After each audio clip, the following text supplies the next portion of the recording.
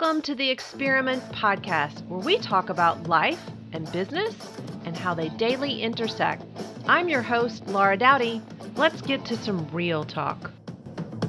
Welcome, everybody. Thank you so much. I'm super excited for today's podcast, and I have two amazing people with a wealth of not only knowledge, but also years of experience in the business.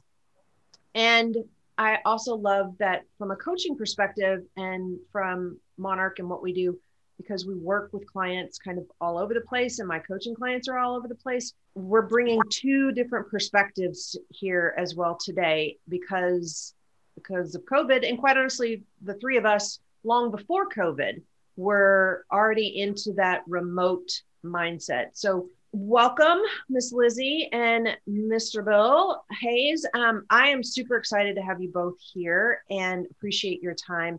And today's topic is really about the importance of your position in the market as a buyer. I know that you both are strong listing agents, but it is the buyers right now that are struggling. And when it comes to struggling, I would love, Lizzie, for you, because you are in the state of Texas and have lived there most of your life, and just share with everybody, give us an update on what's going on, and just let us know how the market is and all of that. Absolutely. Thanks for having me. It's always fun to meet with you guys. I have been in the real estate business for 16 years here in Texas. I was born and raised. I'm a Texas girl. And I know El Paso, Texas, which is far west tip of Texas, and the DFW area as well. I live in the DFW area. Dallas, the Fort market, Worth, for those of you that aren't local. Dallas, Fort Worth, Texas, yes. And the market, believe it or not, it's still busy, but boy, has it switched over to the seller's market. Inventory is low everywhere. Today, right now, I'm sitting in El Paso. Just got here today. I have a buyer moving here from Albuquerque, New Mexico. I came to meet her so we can look at homes. In preparing her, she's owned her home in Albuquerque for 14 years. So she hasn't been on the buying side for quite a while. It's a different game now. Inventory's low here as well. And so I had to prepare her. We're going to look at a lot of houses. We may have to look at some new builds. And if you like it, you got to move fast. You just have to move fast. You have to have your offer attractive. If the house is $250,000, don't come in with a $225,000 bid. It probably won't even make the table, right? Correct. So it is very competitive right now. What are you seeing, Lizzie, in terms of over asking price? I mean, the thing you didn't talk about is all the people from California, they're supposedly moving to Texas and stuff like that. So it's another thing you have to tell your buyers from New Mexico is you're going to have California sticker shock as you're competing against all this money from California coming in. What's that look like? And it's funny that you mentioned that, because this particular buyer, when I sold her first house, when she moved from El Paso to Albuquerque, it was to a California buyer. And she was so worried. I think we're never going to get that listing price. I think we're asking too much. That California buyer swooped it up at listing price. Silly California buyers. And so I had to also talk to her about that. Those California buyers are, they come to Texas. Boy, that's a bargain here for them. The market is just nothing like California. And so they have the ability and the resources to swoop in and take those bids right away from us. So we talked about that, as well as cash is king. Always and forever. Yep. Always and forever. We're seeing a lot of cash buyers too. Investors have been lurking about as well. And so, when you got cash and when it's not a sticker shock for you, it just makes it even harder for the buyers to get their bid in. So Bill, because you're in the San Diego, La Jolla, massive luxury area, and the prices go from low 100s up to tens of millions. How are you preparing your buyers for putting in offers? Well, this market, similar to what Lizzie was saying in Texas, but like just on steroids in our area and across California, in many respects, it's just crazy. And so we're seeing houses that are listed for $900,000 going for 1.28, or $1.5 million houses going for 1.75. And so these days, not only do buyers need to qualify with the bank, they need to qualify with this market. As you and Lizzie were saying, cash is king. They need to have not only enough money for a down payment, but they need to be prepared to push above that asking price with cash. Yeah. Be prepared to waive the appraisal contingency against broker advice, by the way, and waive their waive their loan contingencies in some cases. I've seen waive the inspection contingencies. That's insanity in a normal market, but similar to what we saw in the Bay Area about 6 or 7 years ago, that's what it's taking in many respects in San Diego and into Riverside and Orange counties to get your offer in first position. So let me just for the public out there, as a someone that's potentially looking at purchasing property, if you go directly to the listing agent, their fiduciary is to the seller. So there is dual agency, and there is a way to do dual agency. I'm not going to get into right, wrong, whatever my thoughts are on that, but you just need to be informed on who is representing who. And from a buyer's perspective, if you're not utilizing the listing agent, then you're going to hire a buyer's agent to represent you in that process. And in every state, there is a form that is called the Buyer's Representative Agreement. It comes in different languaging, but basically that's what it looks like. And as Bill is saying, as agents, we are now responsible for taking you to a property and not only taking care of our time, your time. And the seller's time. Are you prepared to pull the trigger on that property? And that isn't like, oh, are you ready to buy? That is literally, as Bill was saying, how much cash do you have? Are you prepared to put in an offer that is over ask and potentially over the appraisal value? I mean, we all remember 2006, 2007, 2008, and where that positioned us. So it literally is, as Bill was saying, against broker advice, which again, I totally agree with him, but the market is the market. The market determines the price. Us as agents, all we can do, we're not, we don't have a crystal ball to say, hey, this is what you should or shouldn't do. This is your life.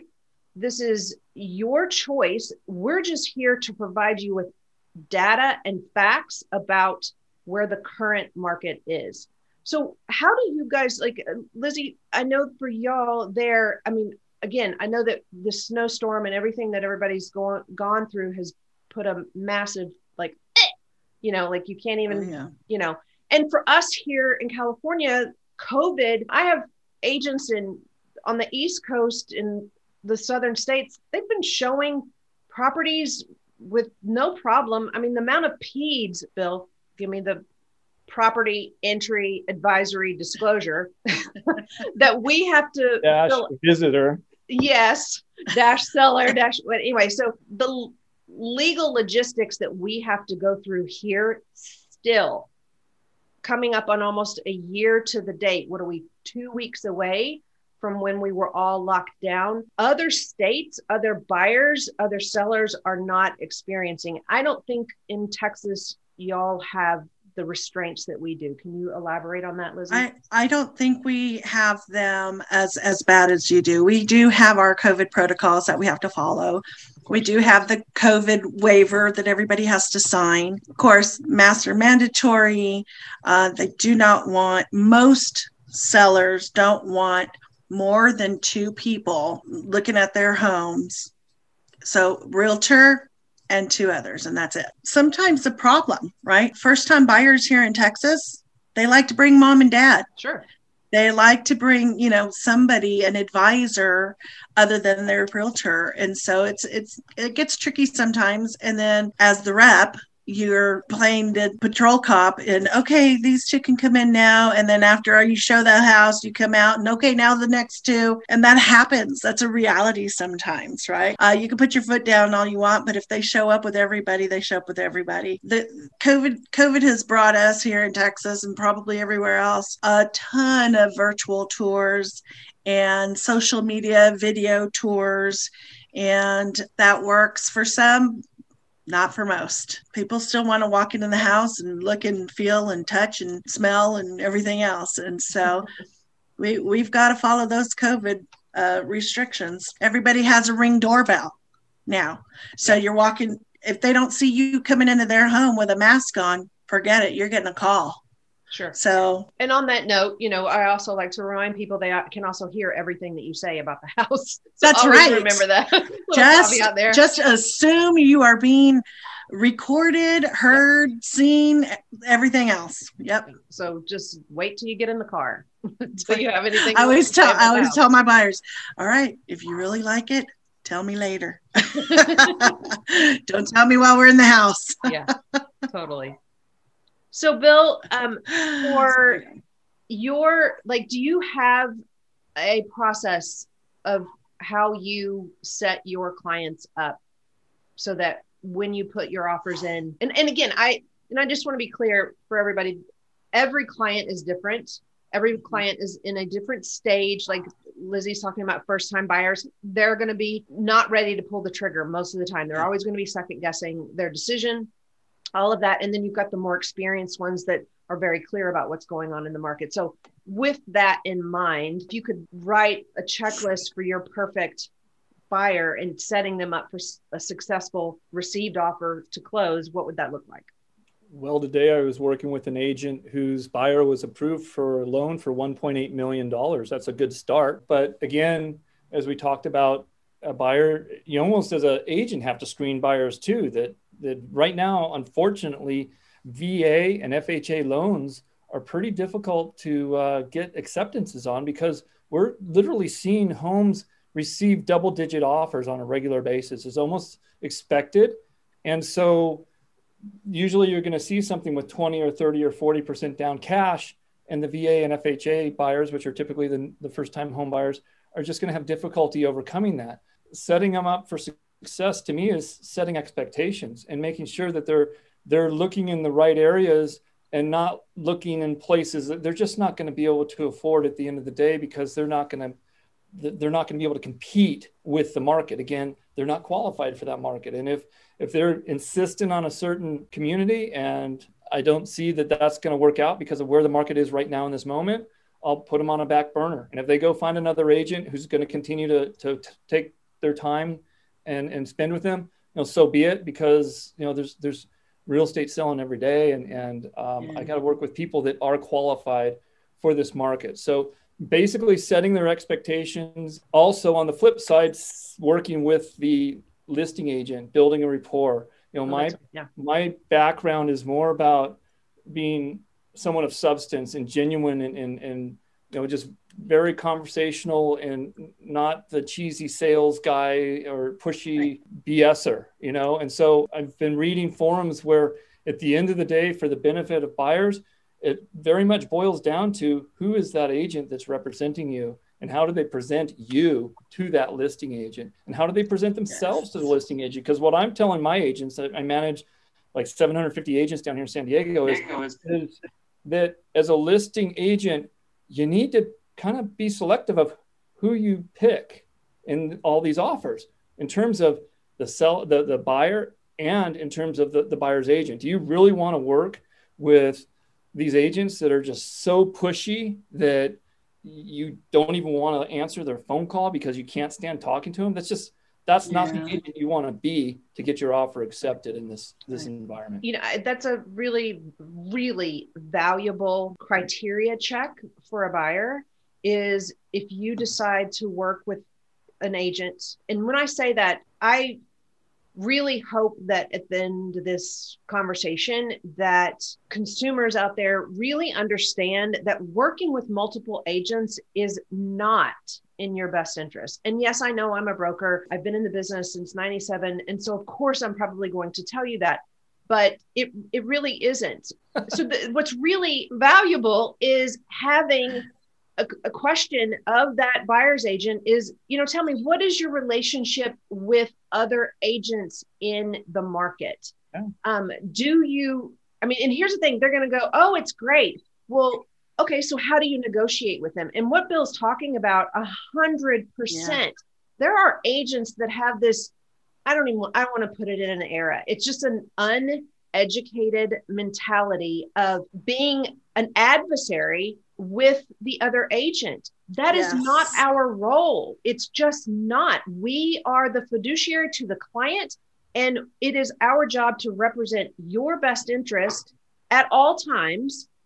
And your best interest is for us to have fantastic communications with the other agent. So if you're working with an agent that is like and I'm sorry, guys, like I'm turning this into a masculine thing, but it's not. There is many, I started to say all puffed up chest, but there are just as many women that can get really nasty. Yeah, that too. Those are, we're in California. We won't go there on that one. Anyway, so, what about, what do you think about that, Lizzie? I mean, how is it there for y'all? Oh, I totally agree. And just like in high school, you got cliques. Right? There's the mean girls, and there's the jocks, and there's the nerds, and there's right. It can be very cliquish, but bottom line, when I run into another agent that is cliquish and maybe or standoffish or just not a good communicator, you got to learn how to read the other agent. If you have the ability to adjust to the personality in front of you, you're already winning. If you don't, very key. That's really, I love how you said that, to adjust to the other personality. You have to adjust to the other personality. If you don't give, you're not going to get. I went and I looked to see who she was. And she had a picture, a darling picture that I found of her online with her home pet. Boom, there was my in. Next time I talked to her, I casually mentioned, my dog bark, hold on, my puppy just walked in the room, hold on, whatever it took to make this journey for my client a good one. And I love that. It was a relatable topic. Dogs were a relatable topic between the two of us. I wasn't faking it. I'm a dog mom 110% of the way, but I had to find a way to communicate better with that agent so that the transaction would go smoother for my client. Learn to adjust, people. I think I love it. And I think a thing to add to a buyer's checklist is to ask the agent if they are a pet lover. I mean, we're not going to be discriminatory against any other animals, but the three of us are dog lovers.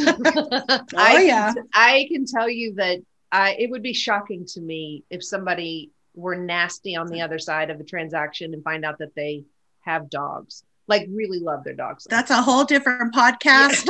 And sign me up for that. Sign me up for that one. I told Bill we'd get dogs in here somehow. So you laid it out for us. Sign me up.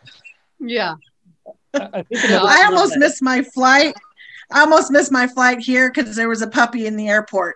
I love it. Another piece of the market now that I think is beneficial to understand is that with agents, it's getting into escrow is their livelihood, and when you have 28 offers, there's only one agent on the buy side that's getting that commission.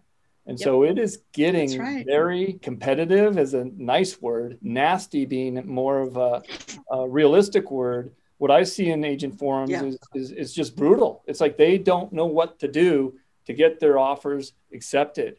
And the stuff that they're so used to being able to do when they're not competing against anyone, isn't working right now, and they're at a loss. And so it's creating a pretty tense environment just amongst agents, and then also amongst buyers, because buyers are having this expectation that they're used to being able to go to the store and, that Snickers bar is $2. Here you go. And they take off with whatever they're buying. That's not how this works right now. Yeah. Here's an example. I call it the Hunger Games. Yeah, it truly is. But the truth is, it goes back to that word that you use. It is about setting up the expectation. So let's use this as an example. So you're putting in an offer, it's $100,000 over ask. You're only keeping in the inspection period to 7 days, no appraisal, close in 2 weeks, and you lose out. So the best way as an agent and or you as a buyer to prepare yourself for that is to say, before you enter into negotiations, what is my cap? And know that I've always believed in kind of a one and done. There are people that love the negotiation game. Well, good luck for that. This is not the market. You will lose out, and you're not playing a game with anybody but yourself. But I have always believed that put your best foot offer forward and move on. If you don't win, next. So as emotional as this process is, this is business. This is the largest transaction that most people will ever exchange in or transact in. And it's business. So go in with, you don't need to be like set. I mean, you may have fallen in love with that house, but what were you willing to risk for that house? And be very, very clear about that. Because if you know that, look, this is the max that I can do, and I know that I can leave all of these cards on the table and know that I've done the best that I can and walk away, there will be another house for you. It may be a few months from now, but it is what it is. So how do you guys feel about that? Absolutely agree. Negotiation is an art, and I totally agree with that. You have to be willing to walk away. When I'm setting expectations for my buyers, such as the one that I'm going to be working with this weekend, if you're serious, let them know how serious you are. You really want that house? You truly feel that's your house? What are you willing to offer to get you in that house? If you're not willing to go there, that's not your house. Let's just keep looking. Yeah. You got to be prepared to walk away. Absolutely. I think the other thing that the buyer's agent can do, because right now the process is a little bit jacked up with so many offers coming in, these listing agents aren't prepared to deal with 20 plus offers. It's nothing they've ever seen before. They haven't thought it through typically about, okay, in this situation, how am I managing this? So I totally agree with what Laura and Lizzie are saying, that first run, it's you put your best foot forward. I've always said that multiple offer situations are a beauty contest, and you need to just anticipate that you're in that beauty contest with your first shot with that offer. But the key, I think, also is your buyer's agent needs to find out from that listing agent, what is their process? What are, and even maybe coach that listing agent as to what to expect. And what I'm getting at is buyer's agents out there will try to manipulate the listing agent, because that listing agent's getting pulled from all these different directions, from all these different buyer agents. Mm-hmm. And one of the things that some of these agents bring to the table is called an escalation clause. And the escalation clause basically says, my buyer will pay X number of dollars above the next highest offer, or the highest offer you get. And all you got to do is show me the highest offer. We'll pay $5,000 over. I've seen $20,000 over, and this is trying to get that seller's attention. But if that listing agent is like me, we don't accept escalation clauses. And it actually is a negative for you to even try to, in my opinion, at least as a listing agent, change the rules in favor of your buyer in a way that no other buyer knows. And so, again, if that buyer's agent wants to talk to the listing agent to understand what their philosophy is about how they're going to run a multiple offer situation, that can give them insight as to how to position themselves when they make that offer. And there's plenty of listing agents out there that will do escalation clauses. Problem is when they get 2 or 3, what do? I don't know. I don't take them. But again, you need to understand the rules of the game. Your agent needs to be able to connect with that listing agent in meaningful ways. The beauty contest I'm still stuck on that. There's the gowns round, there's the bikini round, the swimsuit competition. Exactly. The swimsuit competition. But like, how fit are you? It's true. I love it. Seeing as how I run a pageant, I'm like, I can relate. I get it. Yeah. Absolutely good. And you have to make it as easy as possible for that listing agent and that seller to say yes. And right now in this market, it's money that helps them say yes. Yes, that's right. And please read the listing agent's notes in MLS and know how to deliver that offer to them. Yeah.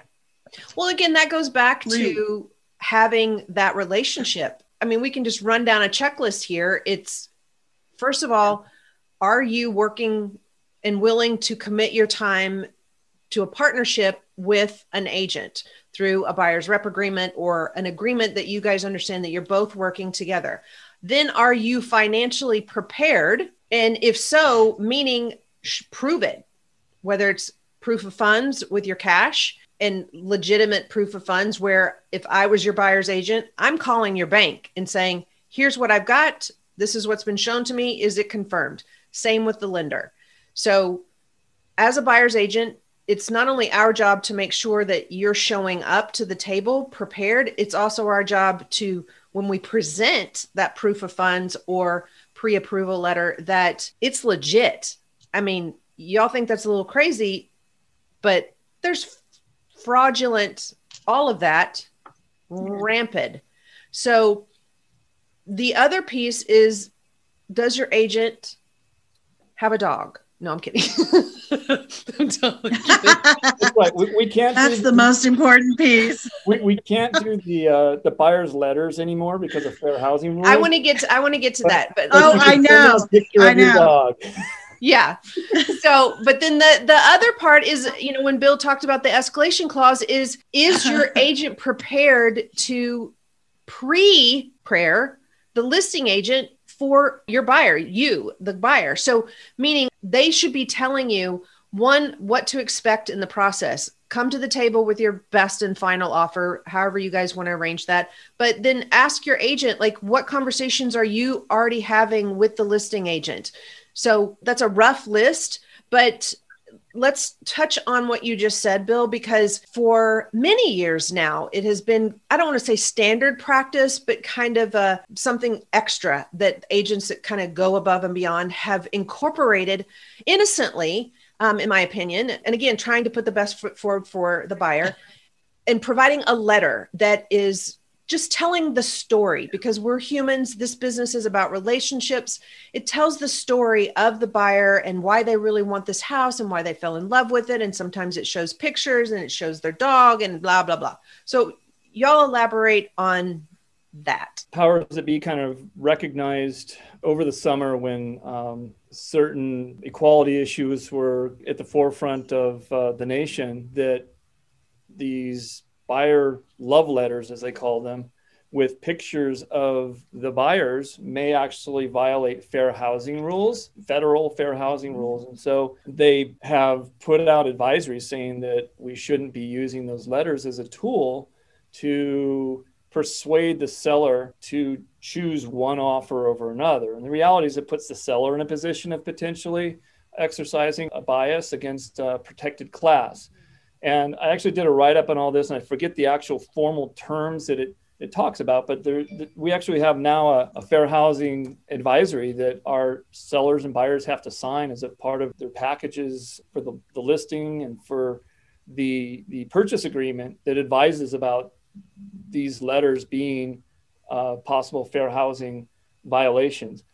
With all that said, that doesn't mean that agents aren't still using them. Right. Just because it's not allowed doesn't mean that the rules aren't being broken on a regular basis. And that's sort of part of the challenge in our current situation, is everybody is looking for an edge and an angle. And some of these letters are seriously persuasive, and they have been successful. I've used them successfully in the past. And so a strategy I use, just real quick, is in the email.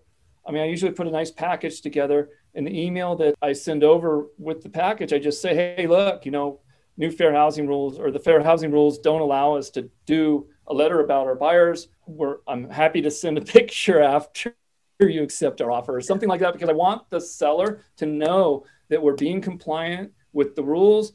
We can't be sending, this information over because we don't want to put you in a compromised position, which then makes them wonder if they should be looking at the other letters, because they could get in trouble for their housing violation. So anyway, what's your thoughts, Lizzie? I agree 100%. We don't have a form that we have to sign yet, but it's in the making.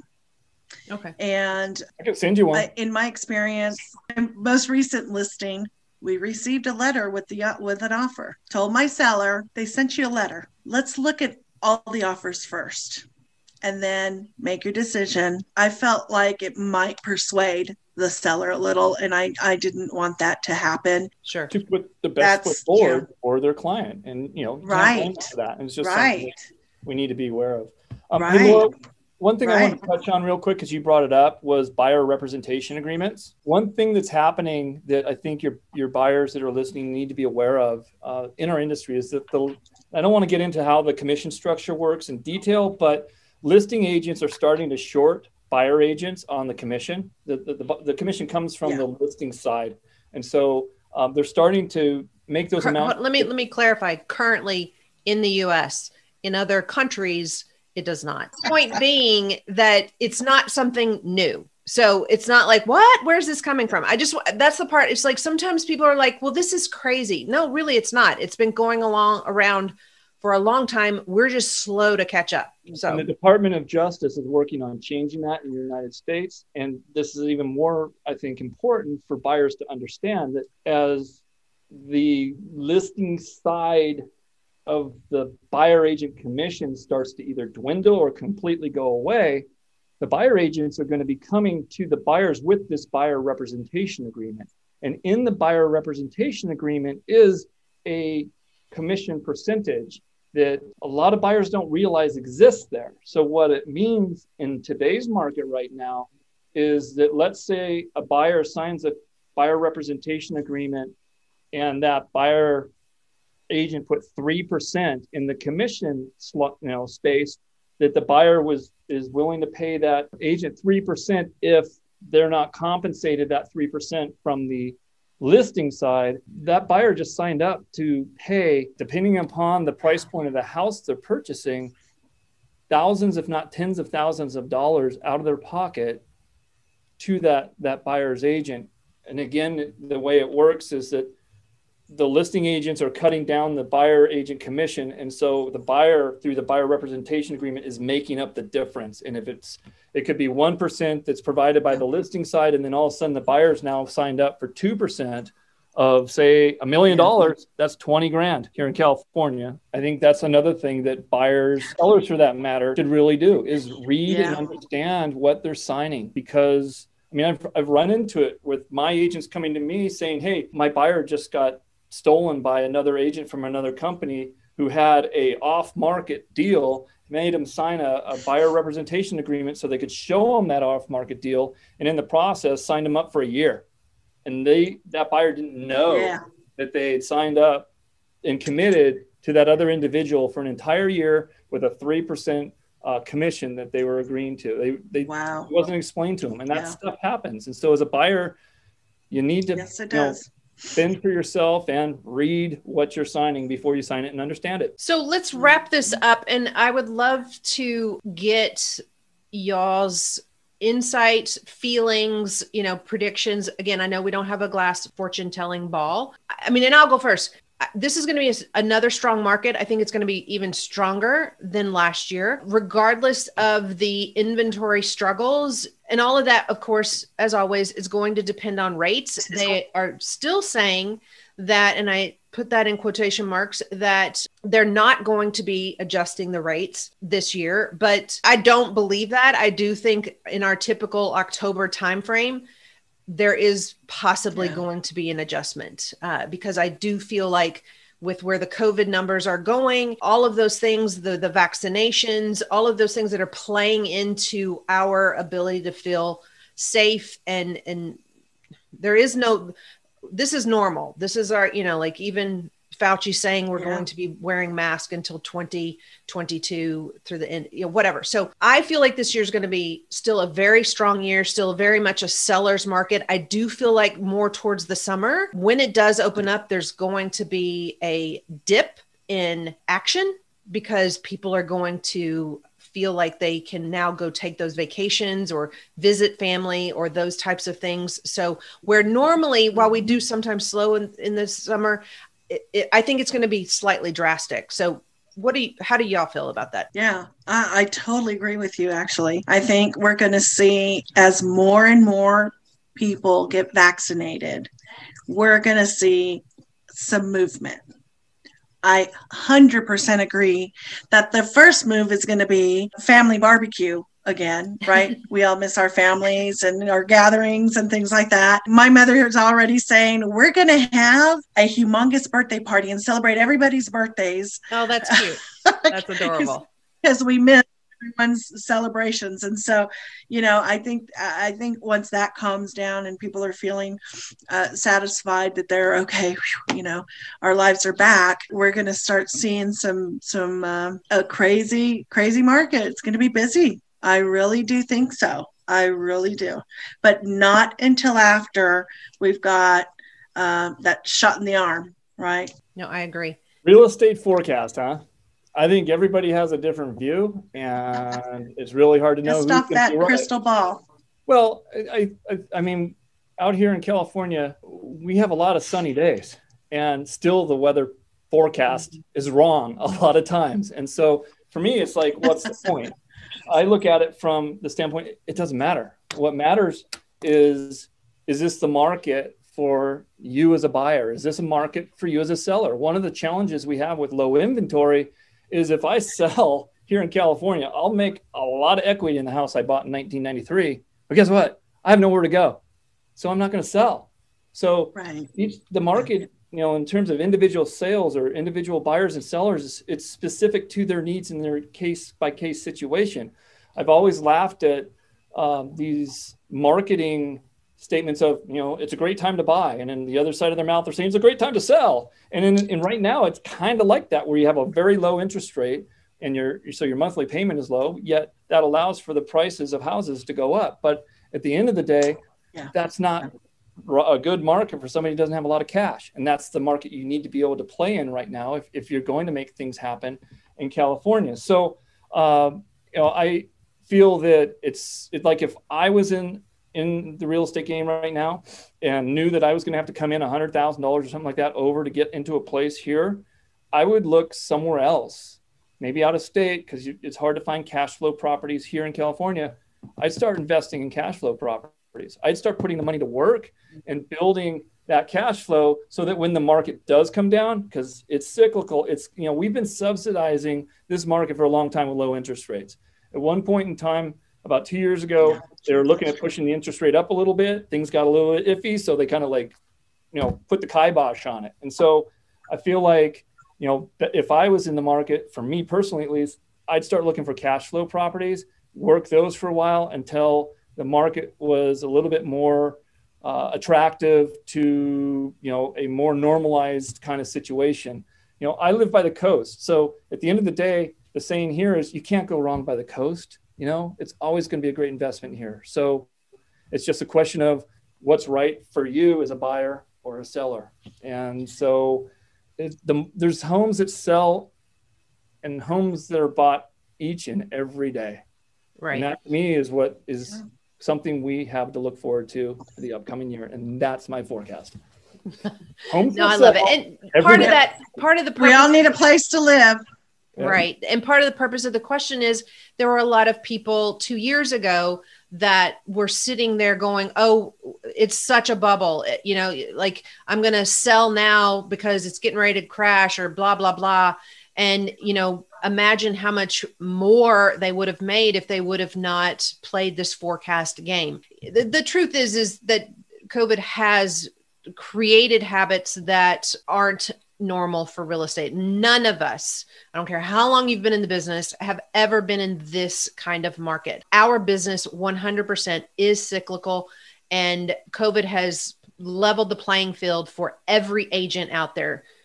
Zero experience to decades of experience. So with that said, it is absolutely what Bill said and what Lizzie said, that it's just a great time to be in this market.